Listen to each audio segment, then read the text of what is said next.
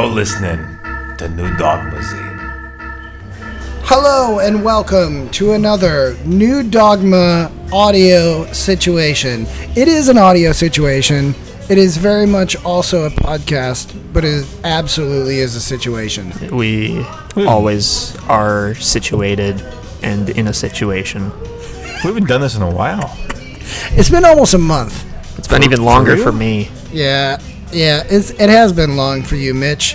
We'll get into that. We want to hear a little bit, maybe not tonight. A month. We're going to have a Mitch's Travels segment in an upcoming NDZ Live episode. We got to get like a special jingle for it and everything. We need to have, like, you know how like Rick Steves, Oh, yeah. has his show on PBS. We need to have like a Rick Steves type show, but like with Mitch. You know, the best part about Rick Steves is how much he swears. And smokes weed. Oh, yeah. The dude. People don't know that about Rick Steves, and they need to. The dude loves the marijuana.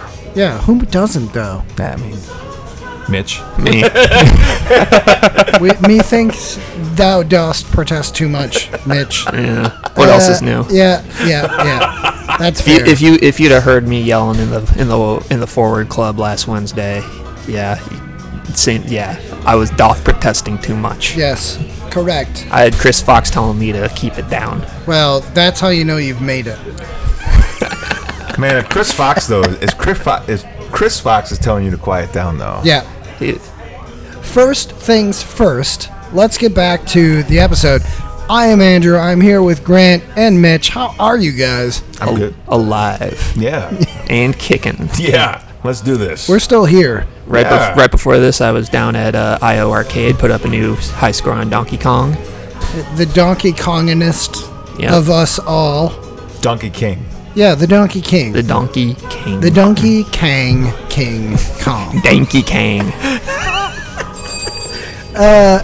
Tonight we have an exceptional guest. Oh, man. Someone whose pedigree is well above what ours will ever be. Unrivaled. Why he spends time hanging out with us, I have no idea. He seems to like you a lot, Grant, which is, I don't know. And tonight when he found out that I was an Arsenal fan, he was just like, oh, I like this guy. Yeah. Yeah, he didn't know. The jury was out until then. Yeah. We have Jim Launder on tonight, NCAA champion coach in 1996, Jim Launder, who's been with the club.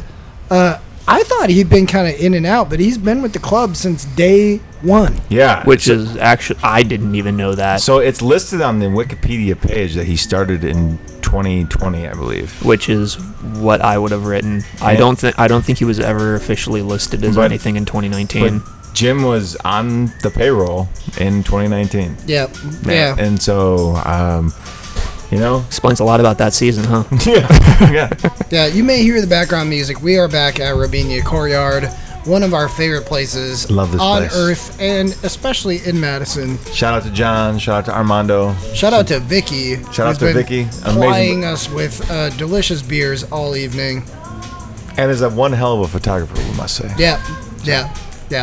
She made us actually take pictures while we were like in our positions with our headphones on, with the mics here. Yeah. Putting a real professional look and feel to it. I mean, like, Jim will come up in a little bit here, but he was a great sport. Oh, fantastic sport. Yeah. So. He gets it. He does. Look, he's a great dude. He's been through it. He's been there and back again. So why have we not been recording NDZ Live for many weeks? Some of you may have seen in the new print edition, number 2, that there's an NDZ Live ad on like the 3rd page, or 4th page, saying every Friday, or out Fridays, or Friday mornings. Every Friday. It says that. Yeah, it hasn't been every Friday. No. But here's why. We put out a 2nd issue of our print magazine, 54 pages, full color. We had a release party for it a couple weekends ago. A lot of fun, too. In the middle of a fucking super busy time for you and I, Grant. At least Mitch was out of town. Yeah, I was at my sister's wedding. Couldn't get out of that. Traveling a little bit, doing the vacation thing. Yeah. Meanwhile, you and I are just slogging through it. I'm in town now, and I'm going to be in town for a while, so. Yeah. We are back in your ear holes. Thank you for listening to us. As the people say, like, subscribe, send us all of your burning questions, your hate mail, your money, your love mail, your money especially. Let's talk a little bit about the release. So we got rained out a little bit. We were out in the courtyard here at Rabinia. But we had, fucking A, dude, Grant, I played music. We had me, Chris Fox, and Liam all spinning DJ sets. I did two. I did the 1 a.m. to 2 a.m. slot. I haven't been up that late. That was fucking years. That was my favorite set you did. The later one? Yeah. Yeah. Yeah. Part of it's because we had some technical difficulties around the first set. But, we made it work. Good time was had by all. The release party was great. I think we sold probably close to a third or half of the overall print run that we did. We'll still have plenty more. By the way, if you are at 4 Mass and home matches this season, we are at Rabinia Courtyard ahead of each game, selling the mags out in the courtyard or in Madison Tap. We will also be outside Gate 1 until we are out of this current print run. Yep. These magazines are only $5 a piece. That is a heavy decrease on the $12 price tag that we had last season. Let's talk a little bit. We'll get into why we're able to lower the price so much in just a few minutes. But let's talk a little bit about the party, Grant. Yeah. A great time was had. We had some Luligans up here. We did. Our friends from St. Louis always come up. And at least once a season. And this was the game that they chose to come up. And they came up and had a great time with us up there. And they brought some new people, too, that we got to meet. And they were great, too. We had the usual, European athletic clothing for sale, which we were making sales on that, too. Yep. We had some art for sale, which, had a piece go out, but really it was about the magazine. It was about the mag this time. People were excited about the magazine. And I thought that just seeing so many people that would come in and just buy the magazine just because of, the art that was on the front page and everything like that, that was great to see. I mean, it's definitely not because they wanted to hear what we have to say. No, I mean, because they want pretty pictures to look at. Yeah. Yeah, it's mainly the pretty pictures. But I will say, so the pieces inside, I write a piece where I compare this current Ford Madison team to the 1989 Green Bay Packers. Anybody who grew up in the great state of Wisconsin understands what that means. A perennially underperforming organization for multiple decades beforehand who, in the first half of their existence, there's a reason why they call Green Bay Titletown. Yeah. And they really haven't won shit in the last 50 years compared to what they did in their first 50. I think you said it in the article. It's that they've had 2 Hall of Fame quarterbacks in the last 55 years. Yeah. And they've won 2 championships. 2 championships. So 3 Hall of Fame quarterbacks, really. Yeah, well, I mean, if you're counting Bart Starr. I am. Yeah. 55 years, yeah. So, yeah, you're going back. So you've had 3, But I would put him at the end of the first 55. Right. And so then that's when the new generation started. Yep. Yeah. And then you had, but even in, the last, they won 30 years? I mean, at least you guys are getting Hall of Fame quarterbacks. They won a championship. You're a Bears fan. I forgot about that. We got Sid Luckman, baby. Yeah. On average, the Green Bay Packers won a championship every 4 years of their first 50 years. Yeah. It helps when there's a lot fewer teams in the league as well. It does. It does. But it's also a reason, why I compared this team of, being a sports fan. We talk about this fairly regularly. I mention this pretty often. Being a sports fan is mostly about losing. Yeah. Right? Only one team wins it every year. So how can you be proud in the margins and make the most of it in the margins? A lot of it has to do with that. We talked a bit about my dad's tendency to always turn off the broadcast audio whenever John Madden was on and turn on the AM radio. Maybe at some point, the 3 of us jamokes will do some sort of live audio broadcast that people can turn off the commentary on the USL Plus stream and just listen to our stupid music. I would love to do that. I would love to do something like that. I don't know if USL would let us, but I would love to. They don't have to say shit about it. We'll put the audio out live, and people can listen to that instead of playing the audio on the ESPN Plus stream. That's what I mean. You ever heard of those?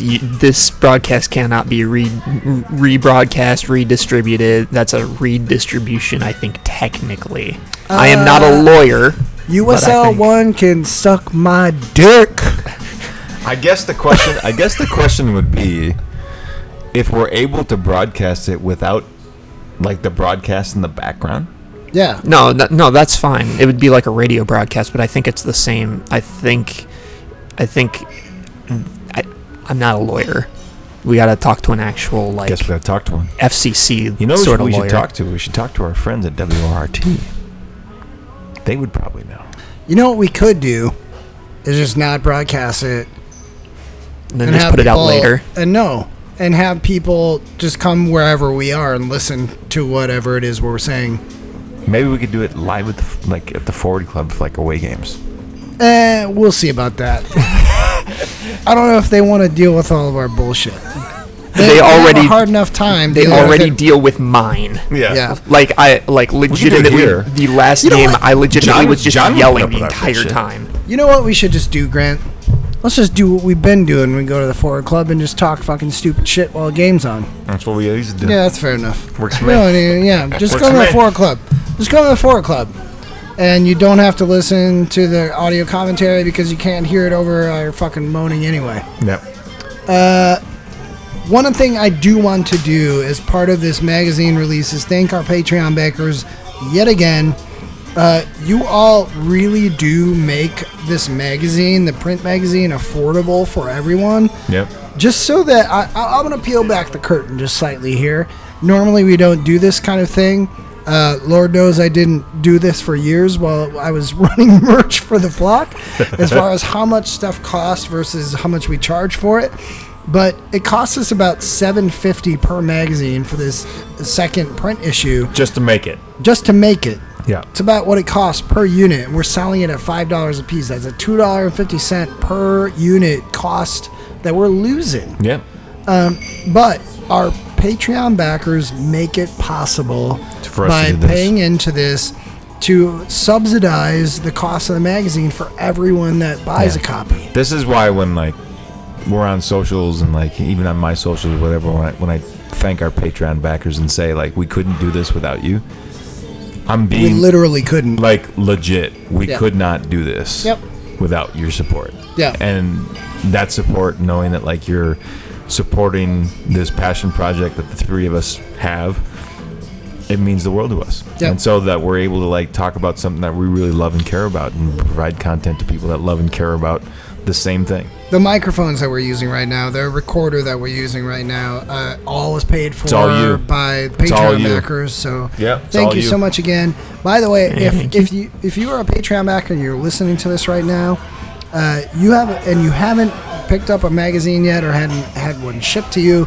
if you want one shipped to you, just shoot us $5. Send us a message on Patreon, and we will get your address and give you the shipping information as far as paying us for the $5 to get it out to you. I shipped off the first group that went out to a handful of people, including David Magnus, Travis Manning, Corey Burrington up there in the Twin Cities. I'm forgetting people I know. Yeah. But thank you so much again to our Patreon backers for making this all possible. You really do make it possible.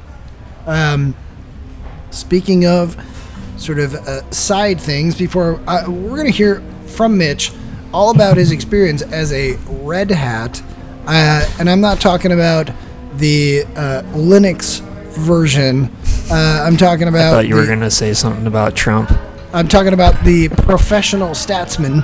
Yes. That is Mitch Meerman. But I want to talk real quick about our segment on WRT 89.9 FM in Madison's local news show. Yeah. That they actually publish as a podcast, but we are on the local news show every other Thursday It airs at 6 p.m. live in Madison or Dane County, wherever you can pick up 89.9 FM on the radio or on their stream from their website, which is also free to get. They run it through the weekend. Yeah, on the weeks that we're on, they run it through the weekend. Yep. So. It's 8 minutes long. It's very digestible. It's me and Grant and Evan Warwick, who's the club's director of public relations. We also have Oleg Timokhin on, who is a fan of Forward Madison, who provides us like fan insights on every game. This one this week is his analysis of the NCFC game. Oh my God! The way that he kind of breaks things down and talks about specific tactical and just like game specific topics like transition, and the way that he explains it. Yeah, it's great. Yeah, it's fantastic. We will have an episode out this Thursday, right before we kick off for the game versus Atlante.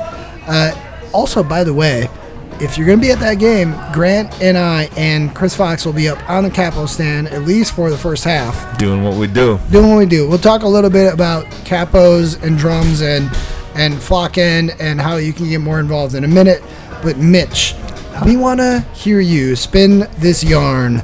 Tell the tale of your experience as a Red Hat at a Forward Madison game. First of all, explain to the crowd what is a Red Hat. What is a Red Hat? Because no one knows. Because everyone's going to assume that you became a Trumper for some reason. Exactly. Yeah. So a Red Hat is basically the Red Hat sits between the benches behind the fourth official and basically communicates to the broadcast basically who goals are scored by or who fouls are on, who's getting cards, especially when substitutions happen, how much stoppage time is going to be put in.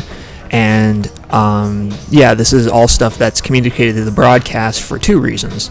One, because the broadcast only has the two cameras. They don't have full view, so the director can only see what is sent to him through the camera. So basically the Red Hat is the director of the broadcast's eyes on the field. So everything that I'm saying to the director is basically like, this is what's going on in case you can't see it through one of your cameras. The other piece of it is the broadcast is on a 3-second delay to all of the cameras are on a 3-second delay to what the director is saying. So if I'm saying, for example, I did the Red Hat for the Lexington game, goal scored by Jacob Kroll, 16. I say that to him. As soon as it happens, he's just like, we haven't even seen it yet. So this is perfect because I can immediately let the commentator know who that is, and I can immediately get the graphic ready to have that. So what you're saying is the game's on a delay, Mitch. Yeah. So the game's on a son of a bitch. And the reason being is that they're announcing this game in Florida, right, or wherever it is that they're announcing from. Yeah. Could be in seriously, these people could be doing this from their living room. Yeah, they absolutely could be. If they've got a good enough, I think we're figuring something. Well, out that was definitely. And that was happening for baseball teams during the pandemic during 2020 because I remember listening to a Cubs broadcast and they were talking about Pat Hughes was just like, I'm just broadcasting from my basement, that's how and if you have a professional setup, these guys absolutely can get a professional setup because they've got companies with money that can bring that setup to them, get it all set up or whatever. They don't have to touch anything. I'm thinking if you're Pat Hughes and have been the voice of the Cubs for the last 2023 Ford C. Frick Award winner. He is officially in the Hall of Fame. You know where he was before he went to Chicago, right? I should know this. He was an employee of the Milwaukee Brewers. Was he? Yeah, he was the color guy alongside Bob Uecker. Okay. Yeah. I met Pat. He's a great dude. I met Pat in 2011 at Cubs convention, and he's a lovely, lovely man. He's an amazing dude. He's just an incredible guy. Had some great stories about Ron Santa. That was right after Ronnie had died. But yeah, because they were in the booth together, right? Yes. Yeah. Yep. For probably 15, 20 years. So what sort of unique experiences did you have, like working as a Red Hat for this particular game? Yeah. So this game, the regular Red Hat did not show, so I was kind of thrust into the role because that was a role that needed to be It's an essential role for every game. Yeah, and so basically I just went down there, and the director, I'm just like, I've never done this before. He's just like, this is basically what I need. As soon as something happens, just let me know. And like, this is stuff that I already was kind of doing, like tracking goals and assists when I'm doing this for Wikipedia, when I'm doing this specifically for exhibition games. Yeah. So when I'm watching exhibition games, I'm trying to keep track of who is scoring and who's assisting. So I have to keep track constantly of the player with the ball and the last player with the ball, and keeping track of those numbers. So this was something that I already had a little bit of experience with, and just was like, okay, I'm going to keep this in mind. So when we had our first goal, I was immediately just like, scored by whoever it was, assisted by whoever it was, and I just threw that out there, and like I was constantly keeping an eye on the numbers. It was really easy for Forward because Forward that was the game with the 3D kits. Yep. So not only do I know the guys and can actually like look at them and be like, oh yeah, I know who that is, but the numbers were very, very visible on the kits. Right. So that was a huge help to me. On the other hand, Lexington's kits, they had these like light numbers on white, and they had like silver numbers on like a white jersey, and it was a pain in the butt trying to keep track of who's who. There were a couple guys where it was just like, it's obvious who signed off the design. Yeah, silver numbers on white. That's not. Yeah, great. Yeah, we could have a pink kit till this season.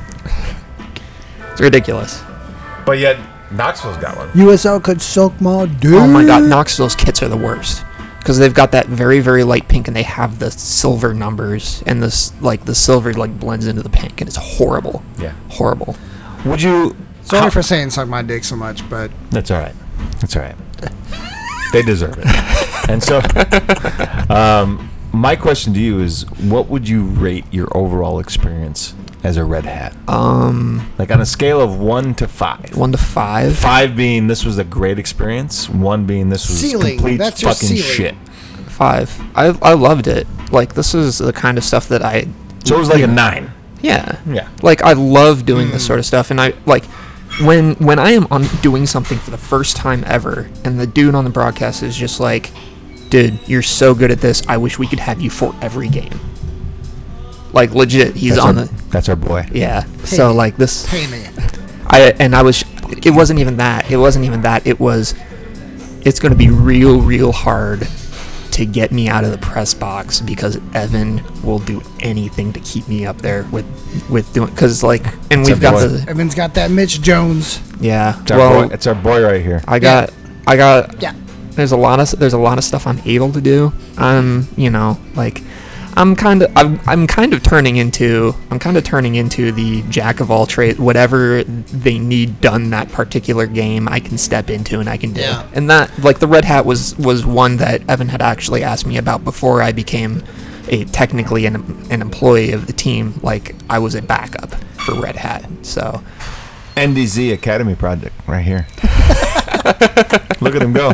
Yeah, he's. I'm not sure you guys were my academy. I'm certainly signed with you guys, but I came up through a couple different academies. Yeah.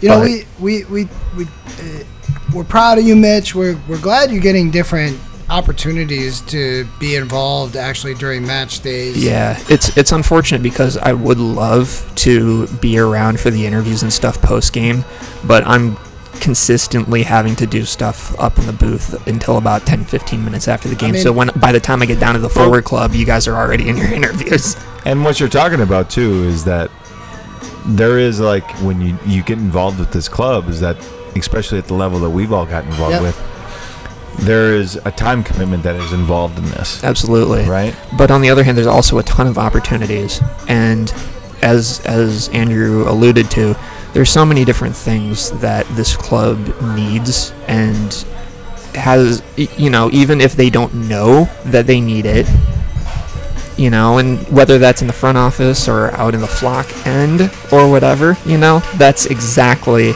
if you want to get involved, you can absolutely get involved. Right? It takes a community. You fucking dickheads. Which leads us into... Yeah, I love you both, but fucking dickheads. Why? Because we're good at this? Yeah, real good. Real good. The segues are exceptional. Yeah. The thing, one of the things we want to talk tonight about a little bit is just making sure everybody knows, if you're listening to this right now, which, like, all 5 of you... there's at least 6, right? I mean, the Captivate statistics tell us that we have at least half a dozen. 6, half a dozen. That's about roughly 6. The same. Roughly. Yeah. No, the one of the things I wanted to plug tonight, at least, because partially because as a fan base, I don't know that we always do the greatest job with like making sure that people know how accessible some of the roles are in the supporter section on match day. Mm-hmm. One thing that I talked about more recently is, and we talked with Mitch and with Bernd about this on our last episode that we recorded with some players, is how the culture, the auditory support culture around the club, songs, chants, all that stuff is spreading to other parts of the stadium. Right. There still is a need that we have in the supporter section in the flock end for capos and drummers. Yep. And to be honest, like, just peeling back the curtain a little bit, as somebody who helped kind of put a lot of that stuff in place in the first season, it doesn't happen without people. No. Right? Like, and there's no, like, there's no gatekeeping around it. There's no, as much as some people would like you to believe, there is no Google Forms that you need to sign in on. There is no process to get vetted as somebody who can lead the section on a match day. Right. And I want to make that very clear to everybody that, like, if you're at a match day and that something looks like fun to you, just go do it. Go do that. Do that thing. And I can attest to this. One of my good buddies, his name is Alex. He is a capo, and he had been to, I think, maybe 2. I think it was just 1 match last year that I had brought him out to. At the time, he was living in Minneapolis. He moved down. He moved down here during the winter. He's working at UW, and when he was at the game, he looked at it and he was just like, capoing looks fun. And he got involved with the flock, and he went to the capo training thing. And now he's do that shit. To be honest with you, you don't really, but it helps. If you don't know the chance, it absolutely helps. Yeah. But what I want to make sure that people understand is, like, there is no barrier to entry outside of your own bullshit that might hold you back from doing that thing. If you want to do it, you can do it. You said this to me back in 2019, I think, like in one of the games, from the first games, when I asked you, I'm like, how do I get more involved with this? You said the people that show up get to make the decisions. And that's pretty much it. If you show up every match day and you're showing us that you're committed to this, you're going to be able to get involved. And even if you don't, man, if you show up and you want to try something, and do it. Even if you're not great at it, like, do it. Yeah. This is a community club. Anybody that's a part of this community can be a part of it in any way that they want to. Yeah. It's not the barrier to entry really is on whoever it is as the person. And what we're talking about here, just to qualify some terms, right? Capo looks like capo, whatever you want to say it. Yep. It's an Italian term. It is literally a leader. Leader is what captain. Yeah, captain. You're up in front of the crowd. A lot of times, if you're up on the stand in the flock end at Breeze Stevens, it means your back's to the game. You're not watching the game. There's a sacrifice there. You have to make a sacrifice. Absolutely. Yep. I was up there a lot in the first season. We're going to be up there again on Thursday night this week versus Atlante. By the time you're hearing this on Friday morning, it'll be done and dusted. Yep. It's done. But I'll tell you this. The game on Thursday night isn't going to be rebroadcast. Like, no. Whoever's there, you're watching a game that won't ever be on TV. Yep. Probably will never see video of it unless it's on the club's social media. The team did not hire me to broadcast this game, so it will not be broadcast. No, I mean it's just for the people that are there, and for just as an example, there is a very wide section of soccer fans that will come out for this game, primarily because it's a second division Mexican team. Correct. They're famous, and they've been around for a lot longer than Madison has. And we've gotten teams like this before: Leones Negros, Atletico. It is a Morelia. chance, Mitch, for us to show what the fan culture is like in Madison, and it takes people to pull that off. Absolutely, we don't have a fan culture without fans, and it's part of the name. If you play an instrument, if you are a drummer, if you just love people and love moving people, that's literally that's what we need. Yeah, come on out. If it's your kid that does those things, come on out. Yeah. Come up, say hi to people, talk to people, get involved. That's how we grow this culture. That's how it continues. Like it. I said this to you, Grant, on the way over here driving here tonight. A capo or a drummer's job is to help. Yeah, right. It's to help the fans connect with the team, connect with each other. That's it. That's it. And so if you want to be an active part of this club and an active part of the fans around this club, please, please, please get involved. If you're there on a match day, just come up and say hi to people, talk to people, get involved. That's all it takes.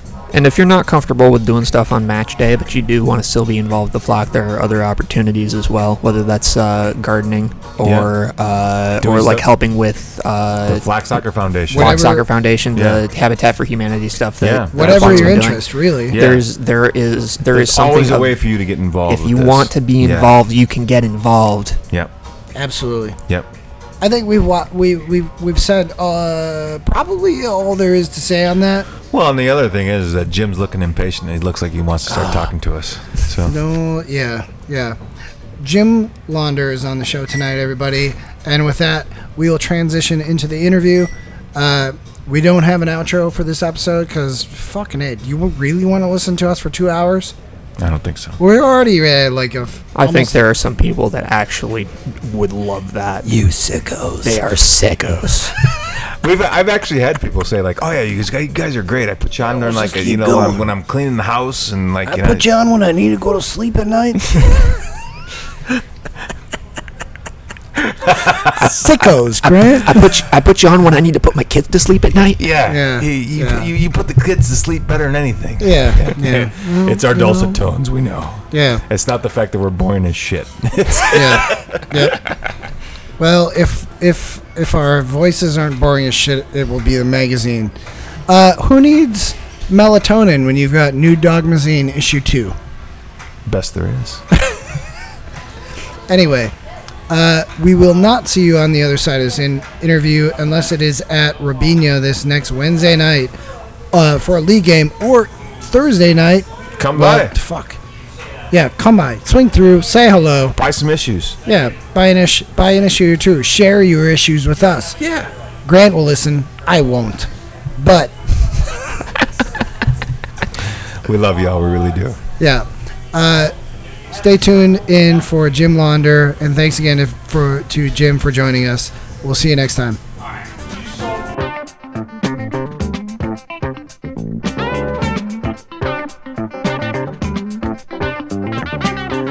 All right, we are back. We are here with our illustrious guest for tonight. The legend, NCAA coaching champion, Jim Launder. Jim, thank you for joining us today. Oh, thank you guys for having me here. It's an interesting place to be. Yeah, that's a good way of putting it. We are one of our favorite places in town. Yeah, we are at Robina Courtyard. Some people I think that we actually live here. We have cots in the back. Yeah, we don't use them often. But hey, sometimes you just gotta take a nap. What you gotta do. Yeah. We do love it here, though. We do. They take good care of us. Very good care of us. Food's beautiful good. Place, beautiful courtyard. Yeah. If you haven't been here, come check it out. Yeah. So, Jim, this is your 4th year coaching with the team? 3rd? 4th? All of them. All of them? Yeah. You've been kind of in and around since the start. Correct. How is it year 5? Are you in your stride yet, or are you just, or you not? Or you feel like you're settled into, I guess, a groove, a pattern? You know, when I see a team, it's always you kind of settle in, and then there's disruptions, and then you fix those or adjust to them, and then there's another disruption, and you fix that and go on. And it's a lot of building a team is the initial putting it together. Yeah. Trying to have a logical way that you're building the team, and I think we did a great job of that this year. Matt led the team and really picked up on all of those ideas, and now I feel like we went through one kind of storming episode where we had to fix some stuff, and now we're going along, and one will come up. And it's up to the coaches to deal with that when the time comes. And it's up to the players to try and minimize that and keep on track. How in your estimation, does Matt differ from the previous head coaches?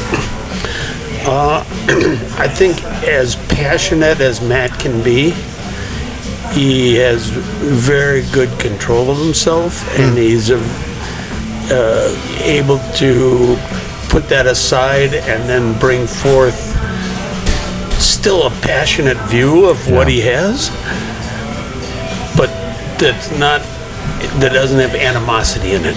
Yeah. Sure. So would you say that, like, the players, do they take from that this is a guy that just is, he really loves what he does and cares about this, and like that passion when it comes out, it's not, like you said, it's not antagonistic, it's more of like, it's because he cares about something.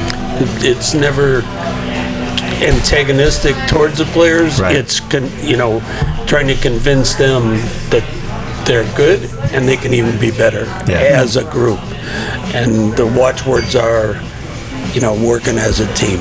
Yeah. And he and the other coaches with us are very, very good at putting those things together. And that's something we've heard throughout the course of the year from these guys, is that, like, I think the mantra that we've heard more than anything is everybody attacks, everybody defends. Have you seen that kind of that same mentality, like, throughout the club? And has that mentality been different with this club as opposed to others? Yeah, team first is the watchword. Yeah. And in here, our basis of defending starts with the forwards, and it finishes with the goalkeeper, but everybody in between is doing it. And our basis for attack is, hey, when we can build out of the back, we build out of the back. So it starts with the goalkeeper and hopefully finishes with a forward, but sometimes it finishes with one of our players running through and scoring from deep.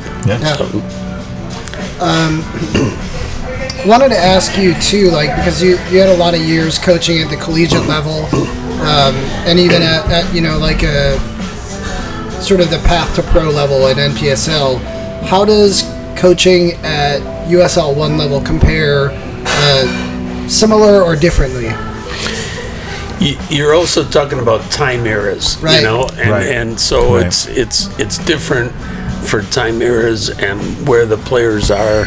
I think it was interesting. I saw an overlap that the leagues were doing from MLS and USL and League One and League Two. Yeah. And the way they had it drawn up looked like League One and maybe the bottom half was kind of like the top half of League One and the bottom half of, or bottom even up to higher than half of the championship were all mixed in, so it wasn't a big differential, except for maybe a couple of the top teams in the championship. Right. And so that tells you something right there. Yeah. So you've coached the MLS level. Yes. In your mind, what's the biggest difference between the MLS level and that championship level or USL 1 level? The MLS level, we had a choice of our players. So we had, when the last year I was there, we had Brian McBride, Tony Sana. Yeah. We had guys that were like big names, and of course, and good. They when you can get those players, and back then you got to remember that the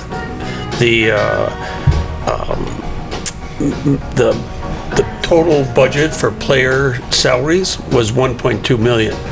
So at that time, it's only like twice maybe what ours, budget is, right? Or even a little, like it's probably less than twice some of the teams, in our league.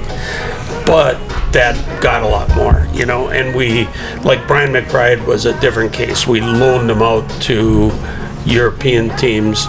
Yeah. And he could get paid a lot more, then he'd come back and play with us. So did he come from Fulham to you, or did he come from the Fire to you? He came from us to Fulham. Okay. And then back to Fulham. I was going to say, because he was the number 1 draft pick in 96. Yeah. When I was... It was really funny. He was like a color commentator for our national championship activities, and I was one of the coaches for the All-Stars, and he was like the main color guy doing it. And back then he used to have shaggy hair and the whole deal, and it was pretty funny. He'd come on the bus with us and interview us. So are you aware that he has a street named for him around Craven Cottage in Fulham? Yeah, I heard rumors. Yeah, I heard rumors. Not a rumor. I was never quite sure if it was true. Both he and Clint Dempsey have a street, so it's kind of a cool thing. So that is kind of cool. That's really cool. So that's good info. Yeah. So. We need to start getting guys. Now I can bug him about it. Yeah, right. We need to start getting streets named after guys for this team around here. Yeah. So Jim, I gotta ask, and I know Grant put this question down, but Grant's the one who interviewed you for our second issue of our print magazine. First off, thanks for agreeing to do that interview and sharing so much with Grant. What were your thoughts on the piece? I thought it was, I thought it was really, really, really good. Yeah. As much interviewing as we did, to be as accurate as it came out, I thought was amazing in itself.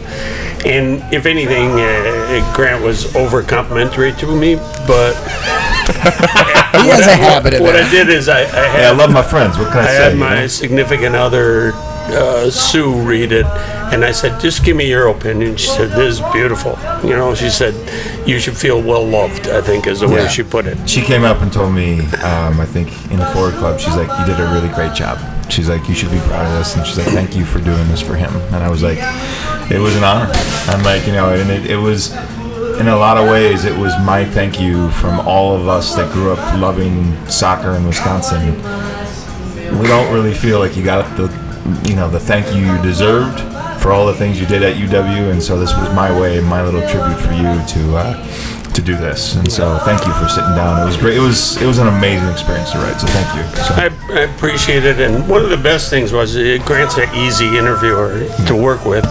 He's very cordial. We spent probably 4 hours. Yeah. It was at least 3 because we met 3 times. That's right. And we usually ended up getting kicked out because they would close the place. Yeah. So it was an early closure, but so that I enjoyed the process because it brought back old memories, and I just hope I got as much accurate myself as possible. And they say anytime you tell a story twice, it's different. One of the two. 100%. So and there were so many things in that, and by all means, folks, go get it. Go get the article. It's it's $5. For our new issue, we'll talk about it. But it's one of those things where we actually, there's so many times within the piece that something would come up that was like this little antidote that was like, there was just like the Eric Hayden piece for me like that was one of the things that always stuck out. It was just like you just kind of threw that in. It's like, yeah, he was on the team when I got to Wisconsin, and, you know. And I'm like, wait a minute, Eric, like the Eric Heiden, you know. And so it's just, but there was so many little blips of that it was hard to kind of like filter through and choose which ones I was going to use. So thank you for saying that. Like I did a great job and picked the right ones. So yeah, I gotta ask though about the mud picture because that's right in the center fold of the magazine. You open it up and it's just like it's right there. And we've already had people ask, "Is that Launder? Is that really Jim? Like, what happened to him?" And I said, "Oh, he's just playing in the mud." What's the story behind that? So the way I used that photo the last time was, I teach for U.S. Soccer, and I was doing they were doing what they call re-ops for the A-licensed coaches, and they asked me to do a section on goalkeeping changes through the years. So one of the things was we used to play on absolute just rubbish fields, Yeah. and that was an actual picture after a game. right after a game. Yeah. I came in, my roommate saw me coming up the driveway, and he says, "I'm getting a picture" when he comes in the door, and he did. Was that UWM or club? Oh, that was club. Okay. Yeah. I think I played at Brewers Field, which isn't there anymore. Yeah, it's gone. County Stadium. So I was on 51st and Good Hope Road in Milwaukee. Yeah, it wasn't part of County Stadium. It was actually just like a park. Yeah. Oh, it was Brewers Soccer Club. Yeah, was sponsored by Schlitz Brewery. Nice. Yep. They had Schlitz on the jerseys. Yeah. Love that. So one of the other questions, and it's more on the Ford Madison side of things. In previous seasons, all except 2019, where we made the playoffs, we've had a sort of second half of season, kind of a collapse or like just inconsistent results, not getting enough points to make it to the playoffs. I wanted to ask kind of your perspective on whether you think this season is different with the crop of players and coaches that we have this season, and why is it different? Okay, I'm going to actually start a little bit with the why. Sure. And I think one of the things is because it's really the first time that we were able to bring a staff back together early and recruit players in an organized way. Yeah. So Matt brought the group together, asked for us to help formulate a kind of a underlying goals we had for getting players in, what were we looking for, and all those things. And so our ability to bring in players that fit a certain role, like Jacob Krull is an example. He's a new player we brought in. We only kept 4 from last year's team, so we had to bring in a lot of new players. He ticked every bell like for right what we were looking for. Yeah. It took us like 20 seconds to say, yeah, we want this guy. Right. And so, but that whole process was really important. And even with the players we brought back, that process was there. Yeah. It's good to know. So that's, I think, and it's not the only reason, but I think having that foundation, like we wanted people with character. We wanted people who wanted to be on a team, who wanted to play for the team. And for our kind of tactical motto was forward first. Yeah. Now, we had to modify that a little bit to figure out, hey, when shouldn't we go forward? When should we go back? But that's with any way of carrying out a tactic. Yeah. And the players have become better and better. Part of it being that we had players that fit a mold that we wanted, Yeah, so personality seems like it's sort of, not personality, but character is almost like a paramount thing this season. And that's correct. And that's something that we've said too, that we've noticed, is that this is just a really fun, good group of guys. Like, they hang out in the forward club afterwards and talk to the fans, and it's like, just seems like this group is a lot more engaged with being here and being a part of this club. Well, let me ask you something about that, because no team that I've ever been on doesn't have its share of conflict from time to time. Usually the best teams that I've been a part of, whether it be sporting or otherwise, have more to do with how you handle that. How is this current team at handling conflict, whether interpersonal or on the pitch? I think we've got good captains, some experienced guys in Mitch and Andrew. Yeah. And they one thing that they're not afraid of is to bring a problem to the coaching staff, and that could be, like a few years ago, and I think even 2 years ago and 3 years ago, that was a problem. People weren't. J.C. Banks got hurt, and he wasn't himself, and we just didn't have that leader that was willing to work with the coaching staff to help solve problems, hopefully when they're in their infancy, Yeah. And it's like I was saying, they talk about building a team. You talk about forming, storming, norming, and performing.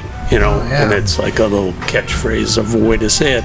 But we've had to do some storming, which is where you're fixing problems, and our norming period was very good because we had a good basis for what we wanted to do. But storms, you're always going to have them.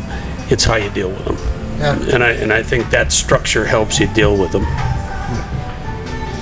So, what kind of things have you been impressed with the team so far in particular? Like the players, certain tactics, certain off-field stuff even? Like, is there anything around this team that's just like, this is the big thing that's big compared to the other seasons that I've coached with this team? I think that it's actually a bigger mixture of players. It's more diverse than we've been in a lot of ways, and yet the pieces fit well together. It's a diversity that encompasses the whole well, and just little things like they had a party after a couple road trips ago, and it was right after that kind of storming period. Everyone showed up, nobody missed, and everybody came in the next day. Oh, we had a great time. The families were there, the single people were there, the people with girlfriends were there, everybody. And it wasn't us organizing it was them organizing it. And that's so much more important, Realizing that, like, how important it is that we do this, and that we really, and that was actually something that, I think going into the season that the guys that were coming back were saying that they wanted to improve upon. Was like doing more things off the field and doing more things to like bond and connect, and so to hear that means like it's great. And we tried to set up a couple early, and we did. I took them to the park for yoga one day, and we. You're a yoga guy? Oh yeah. So we did some different. I mean, it wasn't just me. We all went there. Yeah, that's great. But like JP jogged with them, and Matt and Neil met us there with like rollers and stuff like that. Nice. And I rode my bike and kind of guided them to where the park was, and we surprised them with it, So we do. The coaches come up with some things like what we're gonna do, but I was really impressed with them coming up. And the biggest thing, I think, we really co-constructed those ideas because we brought in people that philosophically would fit into it. Yeah. So, in other words, I think, with coaches and ownership, you have certain standards you have to meet, and there's certain things you can't do. But we try to get ideas together for what the group wants to do that are put together by the players, the coaches, and everyone. So moving a little bit more forward now, like as we discussed in the article, you've won a title before, and you know what it takes to win a title. In your opinion, what does this team have to do in the second half to bring that cup back to Madison? Yeah, so I think I was talking with one of the players today about, and he brought up, hey, we've got to be better. He brought it up to the team. we got to keep getting better. And I think that's one of the hardest things for a good team, is to keep getting better when you're already pretty cooking, you know, and to keep your focus on it in that way, I think is really important. So that never good enough mentality of like, you want to celebrate your successes when you have them, but like you move on. And Dennis Bergkamp talks about that, right? You climb one mountain and you get to the top and you see another. Yep. Right. I mean, that's what Matt always says, right? You don't let the highs get too high. You don't let the lows get too low. And so you try not to. And I think, Jim, you know, this brings me back to the article where we talked about, you know, something that you always looked for in a guy was that competitive nature. And what it sounds like to me is like it sounds like that's part of the key piece here is staying hungry and staying competitive. That's a big part of real competitive nature. You know, just like winning one game you can show a big competitiveness, but can you come to the doorstep every day? Can you come to practice ready to do that every day? And that's something that I think Matt and JP and Neil all, you know, have a really good influence on the team that way. But the players themselves have to get it. I think the other thing I said to you is I really believe it's a player's game. And absolutely. So it doesn't do any good for the coaches to just believe something. The players have to be really invested in it and ready to do it. I know my sort of player that has been a surprise to me this season, especially like because he kind of proved me wrong. Initially, seeing Bernd play in goal, I wasn't super surprised or super impressed with him at first, but he's grown to be an exceptional goalkeeper this season for this club. Even in the NCFC game, I mean, the whole team didn't play well in the second half. Playing down a man obviously is going to play into that, but some of the saves that he made have been pretty incredible, especially for third division. Who's a player on this team that has really impressed you, or maybe you feel like is playing above their level, or what others might consider their level? You know, we have a lot of good players, and you mentioned Bernd. I think he's certainly one of those that is playing above what I thought he was capable of. I'll be honest with you. So he's impressed you too? Yeah, to be honest with you, when he was first with us kind of on trial last year, he played, and I said, you know, Matt, I don't think he's good enough to be here, you know. And Matt said, I don't either based on this. But we started looking at, JP said he had a feeling, you know. He says, I think, and what we all knew, he hadn't played much for a while. Yeah, he'd been off for quite a while. Yeah, and he didn't even look fit, you know. And so I said to Matt, can you get on Y-Scout and let's look at some of his games from 2 years ago when he was fit and ready to go. He was in shape. And that really changed my mind a lot, you know. And I said, you know what, based on those films, I think we ought to sell him on, can you come in fitter, can you come in more ready, and then we ought to give him a run and let him play some games and see what happens. And I know Matt felt the same way, and JP always kind of felt that. He was the one who had like had a feeling. He had a smell, you know. Yeah. And he would Bernd so far has proved this right, you know. You're bringing something up, and I want to kind of capitalize on that. You're talking about like kind of like the smell or having a feeling or something. Is that really what it comes down to for a lot of times with coaching and with like getting a guy and like making sure that it's like you just kind of have a feeling about a guy? Sometimes that it's having all the logical things, and sometimes it's a little bit of that feeling as well. You know, it's like having science and art combined, right? Yeah. You know, you always have that. I mean, a big example for me was we had this guy Lars Hansen at UW, who he was at UW-Eau Claire in forestry school on a Norwegian scholarship, and he came down with a friend of his who was in grad school up there and had gone to UW, and just walking by our practice, and he kind of stopped and watched us for a while, and I didn't know who the guy was, and this friend of his, I knew him, so he introduced me to him. He was Lars Hansen. They're here. So I go, well, what can I help you with something? He says, yeah, how do I get on this team? I said, well, and he was kind of punchy and out of shape and disheveled looking. Yeah. But there was something about him that you just exuded something. I said, Lars, first you'd have to be in school, even to practice with us. Right. And he goes, okay, I can take care of that. Like, okay, you got a guy who can get into UW on his own.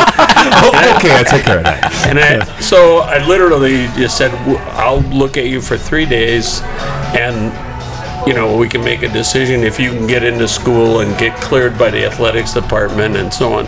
So I knew that the woman that worked with compliance, Mary Weaver at the time, was actually a good friend of mine. So I sent him to her, and he got signed up the next day, came out to practice with his gear and everything. I was like, wow, this guy can... He's played before. He can get things done. If he's not a good player, I'll hire him as a manager. But he wound up, like my assistant coach, Ian Barker, who's a really astute coach. You probably know his name. And he says, that guy's fat out here. We can't have him on the team. We can't do that, And there was 2 guys that he had said about that, and one of them wound up starting every game for us as a 6, and the other one was Lars, the other one was because he looked like he was 14 years old. And Ian just said, those guys will never make it. And he's usually really good at analyzing players and all that. Not the Husky I just got a feeling about this guy, Ian. Let's give him 3 days and see what happens. By the end of the 3rd day, we were like, we'll keep him. And he wound up scoring the game winner for us in the quarterfinal, the semifinal, and the final. Wow. And even in the first round game, he scored the game against Bowling Green, So that's an extreme example of just a gut feel. You got a vibe. You got a vibe. Yep. Love it. I have to ask, this is sort of a pie in the sky sort of question, but if you could sign one currently active player anywhere in the world, currently active, who would it be, and would your decision be based on need or want? I think, that's any player in the world. Holy of all time? No, they got to be playing currently. They're currently playing. He gave me that caveat. I might go with Saka, just because I think he's young and so. So are you an electric Arsenal fan, Jim? Yes, I am. Sorry. How about that? No apologies needed.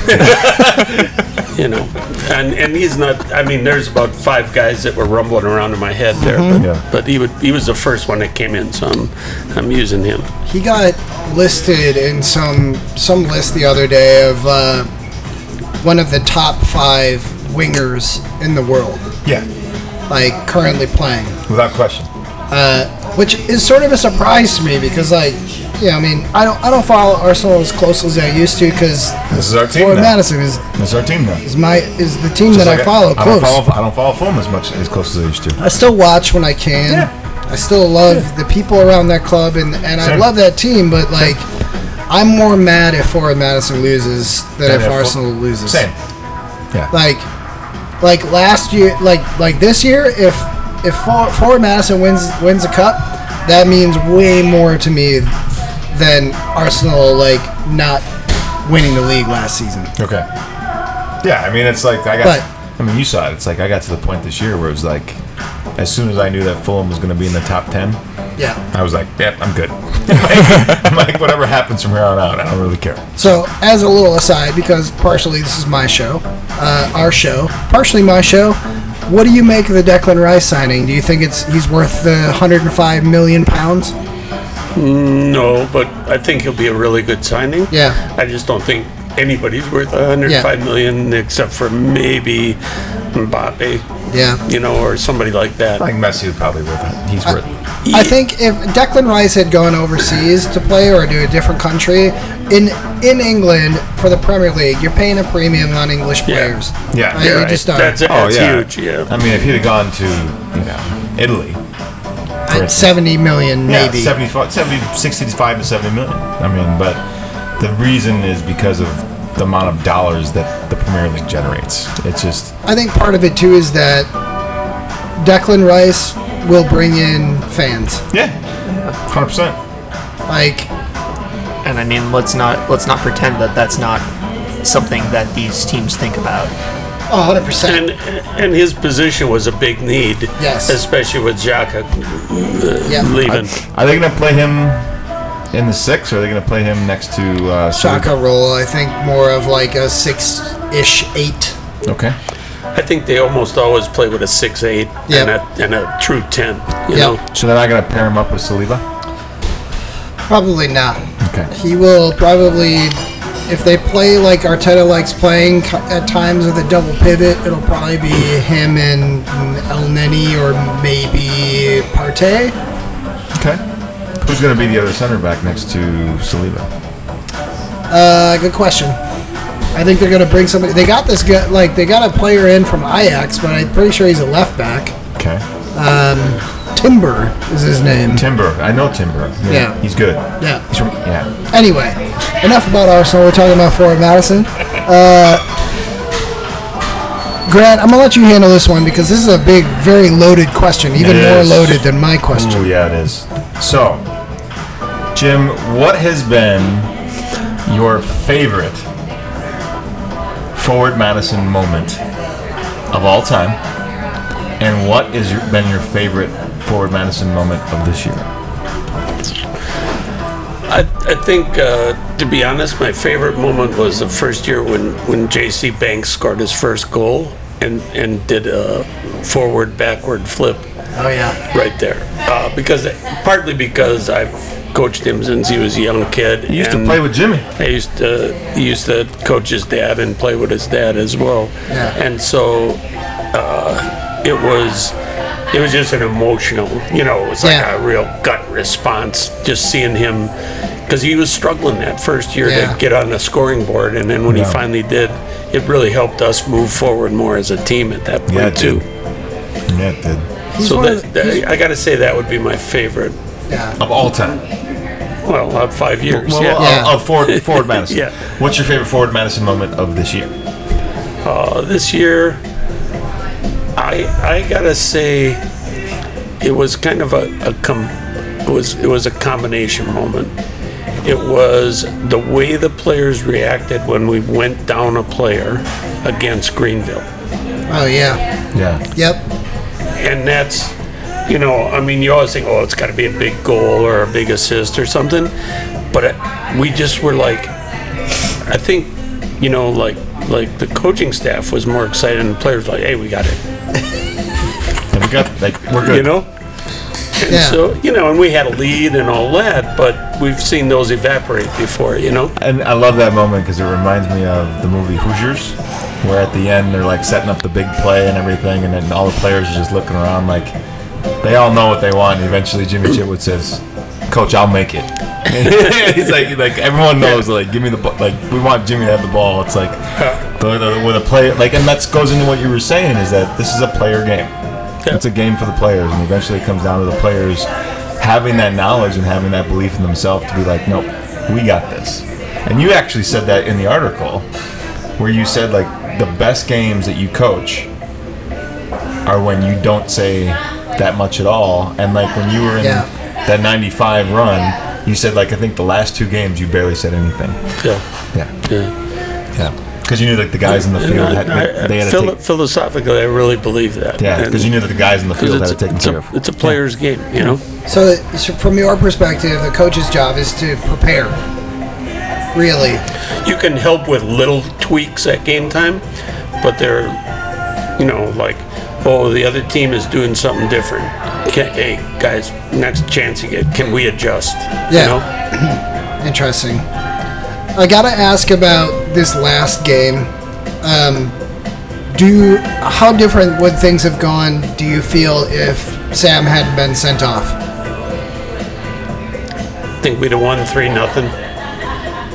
Because they would have been over aggressive, milked it, and we would have got another goal. Gotten another one. Yeah. I tend to agree. If you want an honest response, that's my honest response. And that's what we want. Yeah. That's what we want. So. Yeah. Any other questions for Jim, like on the footballing side, or otherwise we can get into talk about the arts and the music. The moon stage. Yeah. Well, I took out that piece, but Jim, as part of our show, we like to talk with our guests about what kind of art or music or books or TV or whatever it might be, or film, whatever we're enjoying at the moment. Yeah. I'm very eclectic when it comes to music. Yeah. But I really like jazz quite a bit. I used to have my own jazz program at Dayton. Just an hour a week, you know. So you taught a jazz class? No, I had a radio. I You had a radio? What? This is amazing. All right, so who's your go-to jazz artists? Gato Barbieri, probably. Okay. Winston Marsalis. Those would be two of them. Okay. You know. Trying to think of the guy's name. He used to sing in Milwaukee at George Pritzard's bowling alley way back in the day. But he was a famous jazz singer and guitar player. George Benson? George Benson. Yeah. George. What? Are you kidding me? Yeah. He used to play in the bowling alley? Yeah. In Milwaukee. Yeah. George Benson. Yeah. This I'd guy. have been there every night. I'd been there every night. This guy, Pritchard, used to have a bowling alley. Yeah. And he was a jazz guitarist himself. I remember he always would play, and his tongue stuck out of his mouth all the time. Like when Michael he played. Jordan. Yeah. And it was on just off of North Avenue, on one of those one-way streets way down in the Oriental Street. I think I know what street you're talking about too. And he would invite different people in all the time. So you'd just go in and there'd be a bunch of guys jamming with him. And one time he had George Benson in there, and he wasn't famous at the time. You know, this is a long time ago. He was not that well known, you know. Now imagine having 3 interviews with this guy where it's just nonstop stories like this. It's like you understand why this guy is a legend. Right. It's like, and I just happened to, you know, like I didn't go there every night, but I would go there fairly regularly. Mitch and I have been there every night. I would have been there Every night. I love George Benson. I love George Benson. Absolutely. Yeah. What are you doing? I don't care. We're going. You wouldn't have known who George Benson was before that night. We would have learned quick. We would have real quick. You would have after you heard him. Yeah. So Jim, who do you listen to like lately? Like if you were gonna go home tonight, throw a record on, who would it be? Either Counting Crows or Pearl Jam. Favorite Pearl Jam album?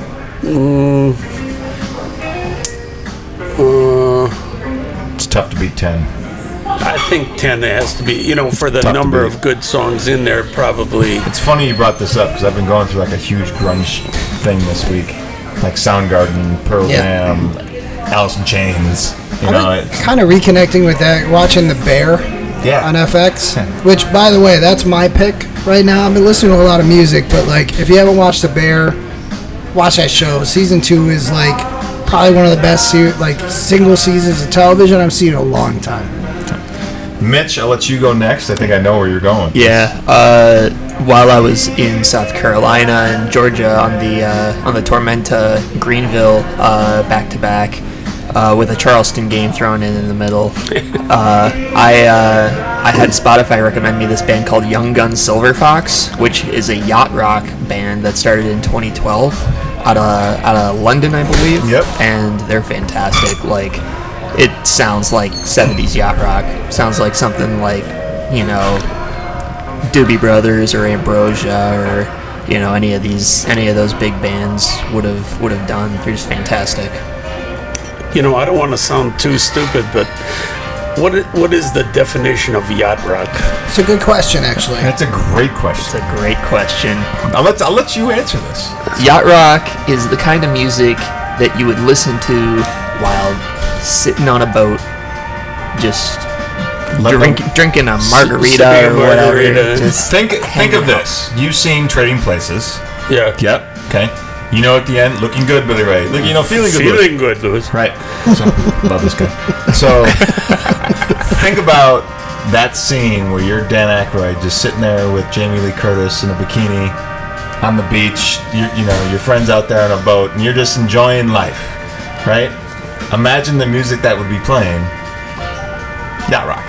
Stuff like Michael McDonald, Christopher Cross, Kenny Loggins, and Jim Messina, Seals and Crofts. Yeah. Summer Breeze would absolutely. Summer Breeze is I think is the definitive yacht rock song.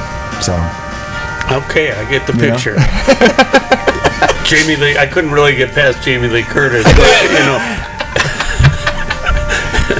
Shout out to Jamie Lee Curtis in the early '80s. That girl, man. Speaking of Jamie Lee Curtis, she was on the second season of The Bear. I know, and she's still doing it. She's still amazing. She's still great. I see her in NCIS a couple of times in the last couple of years. Yeah. Oh, yeah. Yeah, she plays like a psychiatrist that comes in. I can see that. Yeah, I can see that. See, I would have picked Jim more for sitting on a beach, listening to some Stan Getz and Louis Bonfa. What about Grant Green? Yeah. Yeah, but Stan Getz has that. I could see Stan Getz for sure. Yeah. What about you, Grant? Oh boy, what have I been listening to? You know what I've really been listening to a lot is because I picked it up on vinyl recently. I picked up SZA's second album, SOS. Oh yeah, it's real good. Because you had mentioned that you hadn't had her first album, Control, which I have, and that's really good. And then I realized I was at Target one time, and I think I have Control, just haven't logged it. I was gonna say you have to have that. Yeah, with all the TVs in the background. I got it somewhere. You got it somewhere. Yeah. So I've been listening to SZA's SOS album. Yeah, it's good. My favorite track on there by far is "Good Days." Yep. Yeah. Still gotta believe in those good days, even when you're having hard days. So. Been a lot of hard days recently, but. Yeah, we've been having some good days. Life's been good. Yeah. Life's been good. It's been busy, but But it's good. But it's good. good. Yeah. Knock on wood. Knock on wood. Keep it rolling. Yeah. So. Well, I think we have taken far too much of Jim's time. We could waffle on forever about any kind of bullshit. We could literally have an episode, an entire series of just stories with Uncle Jim. Yeah, I know, do it. And it would I think it would probably be better than this podcast. We'll have to have him back on. Yeah. Absolutely.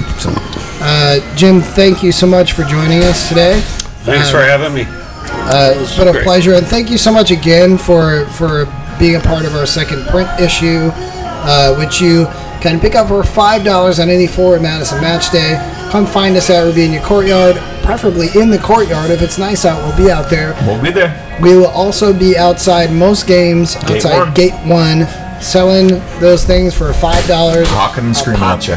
Yeah. Come get your new dog magazine. New dog magazine. Come get your new dog magazine here. Thank you so much again, Jim. And as Grant always says, be easy. We'll see y'all next time. Cheers.